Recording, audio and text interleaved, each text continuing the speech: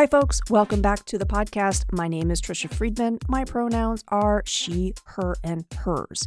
This week's episode lines up perfectly with Neurodiversity Celebration Week. If you are on social media, I'd recommend you give hashtag Neurodiversity Celebration Week a scroll, and you consider checking out neurodiversityweek.com. This episode's very special guest is Carolyn Kiel, who is the founder and host of the award-winning podcast, the Beyond 6 Seconds podcast. Let me tell you a little bit about that podcast. First impressions can take only 6 seconds to make, but if you're neurodivergent, those quick judgments about you can be misleading. That's where the Beyond 6 Seconds podcast comes in. You can join Carolyn Kiel, the host, as she talks with neurodivergent entrepreneurs, creators, advocates, and more about their lives and identities. Their stories shatter misconceptions, break stigma, and showcase the vibrance of neurodiversity. You'll be able to learn all about this show in this episode and by heading over to the show notes. Before we get into that conversation with Carolyn Kiel, I do have a little bit of news to share. If you are a CIS school, that's Council of International Schools, there is still time for you to sign up for the March 27th to 28th amazing opportunity to learn via their Inclusion via Diversity, Equity, and Anti-Racism Deep Dive Workshop. We'll begin this workshop by exploring how cultivating belonging for LGBTQ plus individuals is a cornerstone for safeguarding human rights, global citizenship, and inclusion through diversity, equity, and anti-racism. If you are a school leader, fellow school leaders need you to step up and let them know that you are doing this critical learning. I am so proud to be a part of the workshop panel, so you can join me again. That's March 27th to 28th. If you're a CIS school educator, let your school leader know you're interested in attending and ask them to join you. Again, information about registration is over there in the show notes, and you still have time to sign up, so please do. Carolyn, our guest, has also asked me to remind you listeners that, of course, April is just around the corner, and if you didn't know, April is Autism Acceptance Month, and the Beyond 6 Seconds podcast will have new episodes every Monday that spotlight autistic advocates.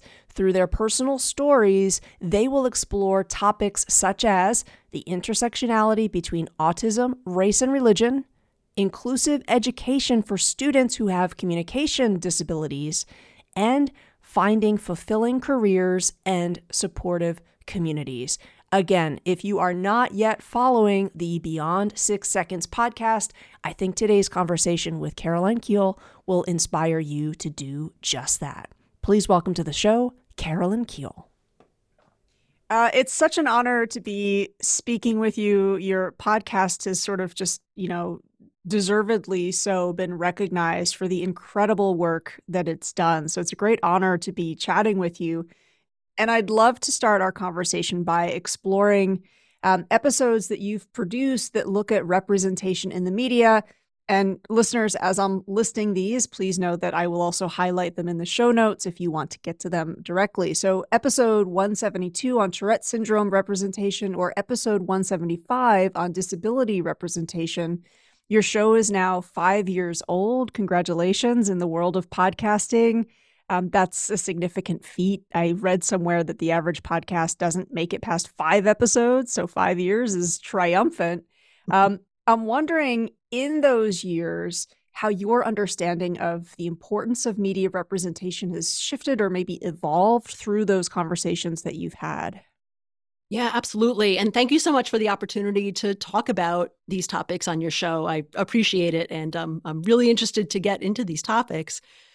I'd have to say that in terms of media representation, and I guess just to be specific for this answer, I'll talk about media representation of disability. Starting out, I don't think I really thought about it much or thought about it very critically. Like, I don't think I thought it was notable or a big deal, for example, for a non-disabled actor to portray a disabled character on screen. Because if they're a top billed actor and they're really talented, then, why not? It's acting. So I think I never really thought that was kind of my opinion at the time. And I think that's how a lot of people tend to think about it. I know throughout my life, I've watched portrayals of disability sort of uncritically in media. I never really thought about things like stereotypes of disability in media, like I guess they call them media tropes, like stereotypical personas, and, potentially the harm they could do, honestly.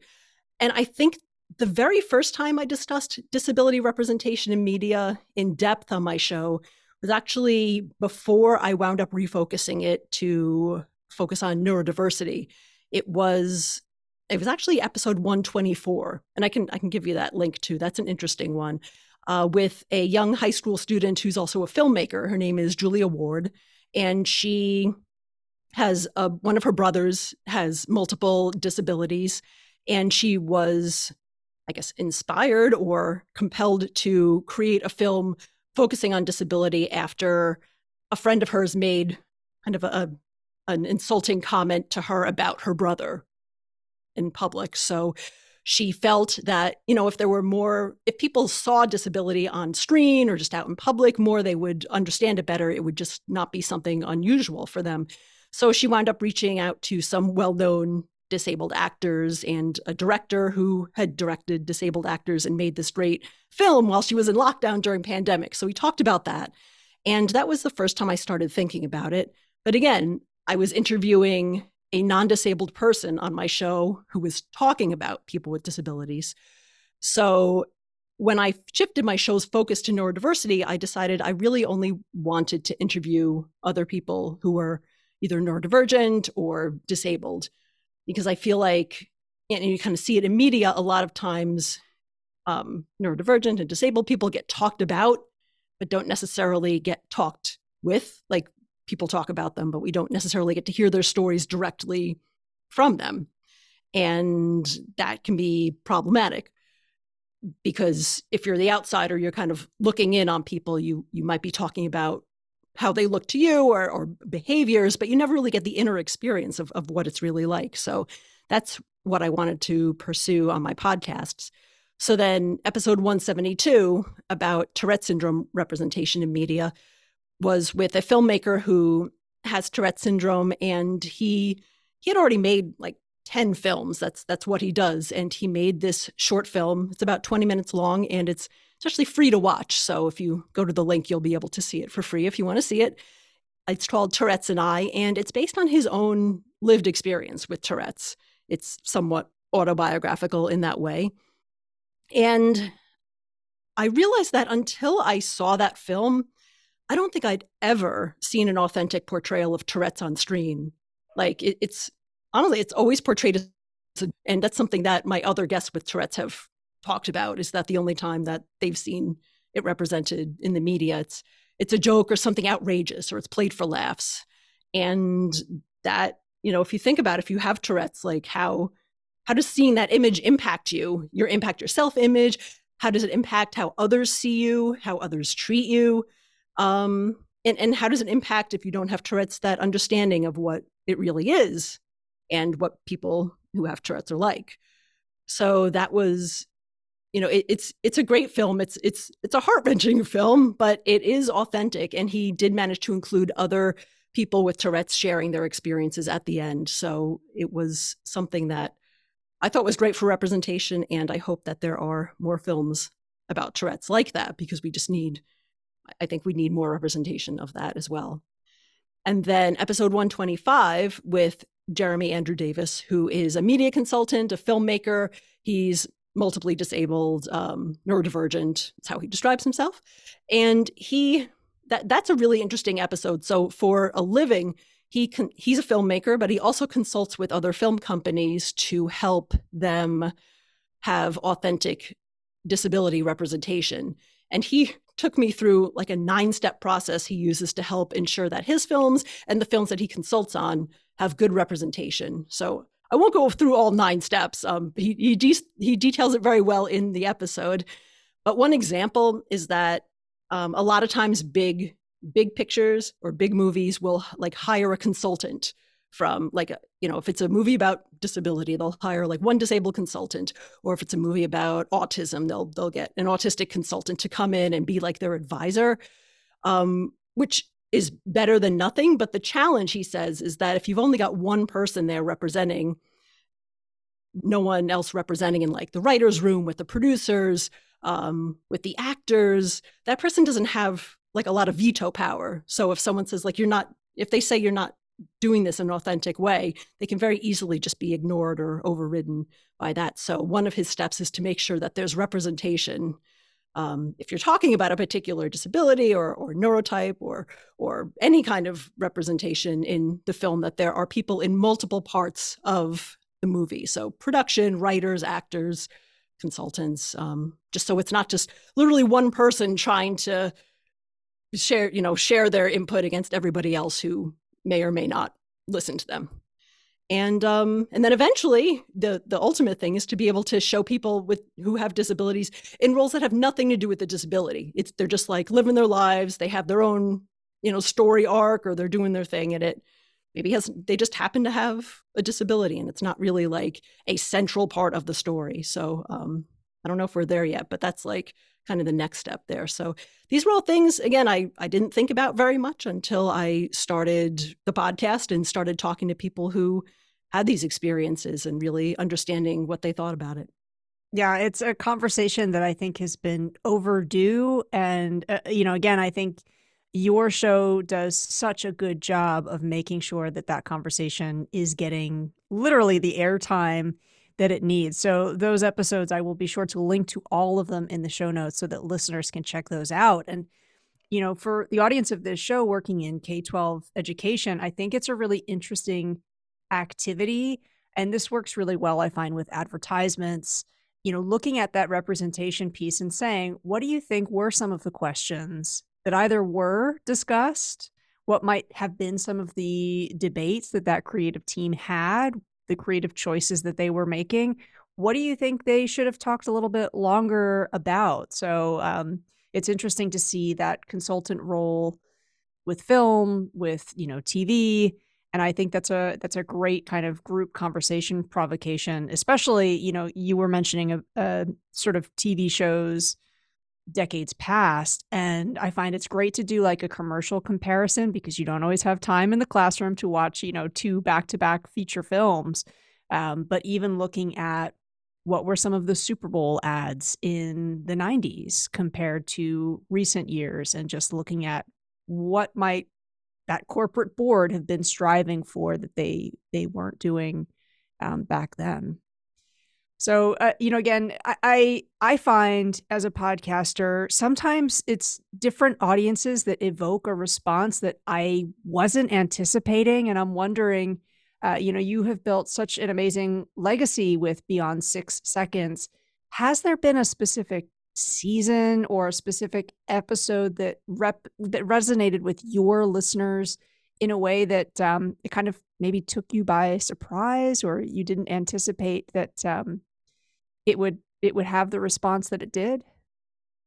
Yeah, I mean, I don't know if I'd say this surprised me. It had the reaction that I had hoped it would, but I don't know that I wasn't counting on it. I was hopeful that it would really change people's thinking seriously, honestly. So the episode that I'm thinking about in response to your question is an interview that I did in 2022 with Noah Seaback, who is episode 155. And Noah is a non-speaking autistic self-advocate. And he also has apraxia, which it's like a gross motor coordination disability. A certain percentage of autistic people also have apraxia.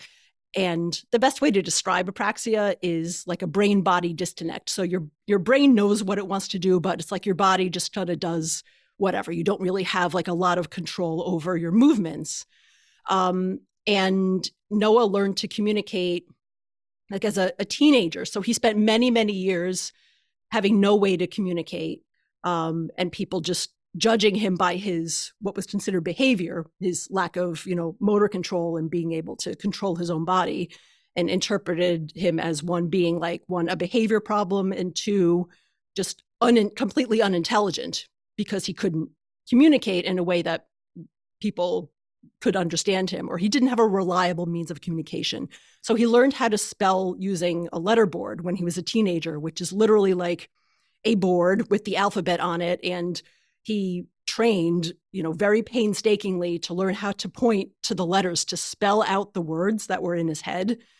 And that's actually how we conducted the interview. I sent him the questions ahead of time. He spent time separately to spell out his answers. And then he was joined on the show by his parents, which helped he was reading out the answers. And he also spelled some questions live that I asked him kind of impromptu, which was really cool. And for me, I knew I wanted to have representation on my show from non-speaking autistic people because they're one of the many populations of neurodivergent people and even autistic people who a lot of times don't get included in the conversation. Like there's a lot of autistic people like me out there talking. There's, writing and podcasting and presenting.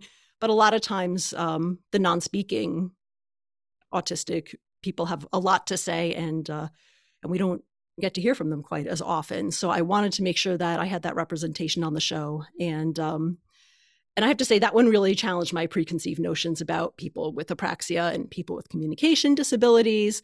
Just because someone can't speak or doesn't speak doesn't mean that they can't understand you or that they don't actually have a lot to say. So we talk about that quite a lot in the episode. And the audience response to that was really strong. I got comments from people saying that they were never going to make judgments about people who couldn't speak again. Like they realized that, just making that connection, it seems so simple saying it is like, just because, it's like, don't judge a book by its cover. Like how early in life do we learn that? But applying it in this case is just so powerful. And that was a lot of the response that I got from people, that it was really moving because, not just because Noah's, non-speaking, but he's also very charismatic and he's very chatty. So he's funny. Like it was actually a fantastic interview. And I'm just glad that we had the technology and that Noah was able to find that reliable means of communication so we could talk to each other, because he's actually quite charming and witty and funny. And he also helps other non-speaking autistic people. He has like a mentoring business that he works with them to help them feel less alone and just connect. That's a really good community there. So, and that episode was one that won a couple of awards, which is really nice to get that kind of external check that, yes, this is something that's really moving and important to help move this conversation forward. So it wound up winning a Silver Signal Award, which is a new podcasting award, and then an award from the W3 Awards, which is like a media award. Yeah, I was happy about the response to that one. I was hoping it would capture a lot of people's hearts and minds and change the way that they think. And I believe it achieved that. Well, I mean, congratulations on that again. And it has been wonderful to watch your show receive both like that, the critical praise from sort of like the podcasting, I don't know, the podcasting overlords is not probably how they want to be referred to, but, and also just to see, your community, your fans kind of responding for folks who follow you on social media. And I guess I'm wondering too, with the praise as the show builds, as your audience has grown, I'm guessing too, there's a sense of responsibility that you probably feel with that platform that's developing. And in a somewhat recent episode, 142, you go on to share more about your personal journey. And, of course, that's a very powerful episode. And no doubt your show has helped thousands, tens of thousands. I have no idea. So many people learn more about neurodiversity. Your show is also, to use Dr. Kimberly Crenshaw's term, it's incredibly intersectional. And I'm wondering, podcasters are also storytellers, so I kind of use those terms interchangeably. What else do you think your listeners are learning about really just from the stance of the art and craft of the work you're doing as a podcaster slash storyteller. Wow. Yeah. So, I mean, I kind of realized the power of storytelling pretty early in my podcasting journey, even before I started focusing on neurodiversity. And, storytelling, it's like one of our oldest forms of communication and connection as humans. I think it predates written language. And I knew that storytelling holds my attention in a way that a lot of other types of media really don't. So I know when I'm kind of, going about my day and distracted and not a lot of things on my mind, that if someone's telling a good story, like I'll stop and listen. It'll kind of hold my attention. So I figured that's how I wanted to focus my podcast, is have that storytelling type of structure to it. And in addition, podcasting as an audio only medium tends to feel kind of intimate for the listener. And by that, I mean either, you feel like the host is talking directly just to you, or you feel like you're the only one listening in on a conversation. So as the host or a guest, a lot of times we're literally in the listener's ear if you're listening on earbuds or something like that a lot of times. And I feel like storytelling is educational and enlightening in a very unique way.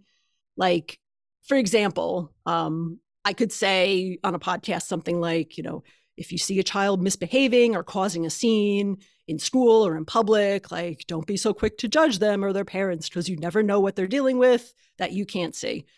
And that statement might have an impact on you. I mean, I read it a lot on social media, and people, it's something I've heard people share a lot, and people go like, oh yeah, yeah.